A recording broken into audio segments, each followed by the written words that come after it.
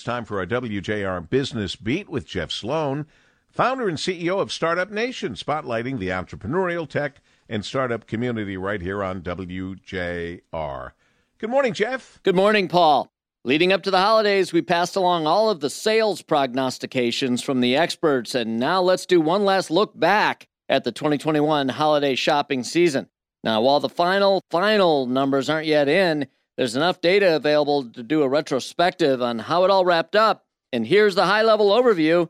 Initial indicators point to a really bright holiday season for most merchants and brands. According to the latest numbers from Adobe, for example, while the holiday season was predicted to bring in about $111 billion, it brought in around $109 billion, still a really strong number.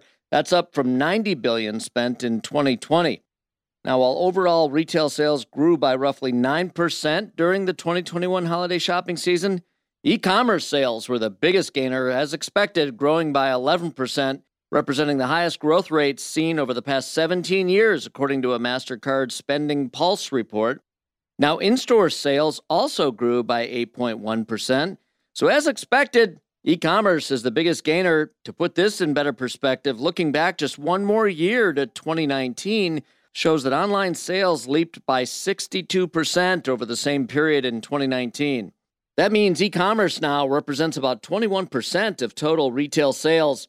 And interestingly, of total e-commerce sales, mobile gains big and now represents almost half of all e-commerce sales versus desktop-driven online purchases. What were we buying, Paul, during the 2021 holiday season? Apparel. It saw the biggest sales growth this season, 47% over 2020. Jewelry was next with a 32% boost, then electronics growing at 16% over 2020. So there it is, Paul. It's a wrap. Time to put a bow on it.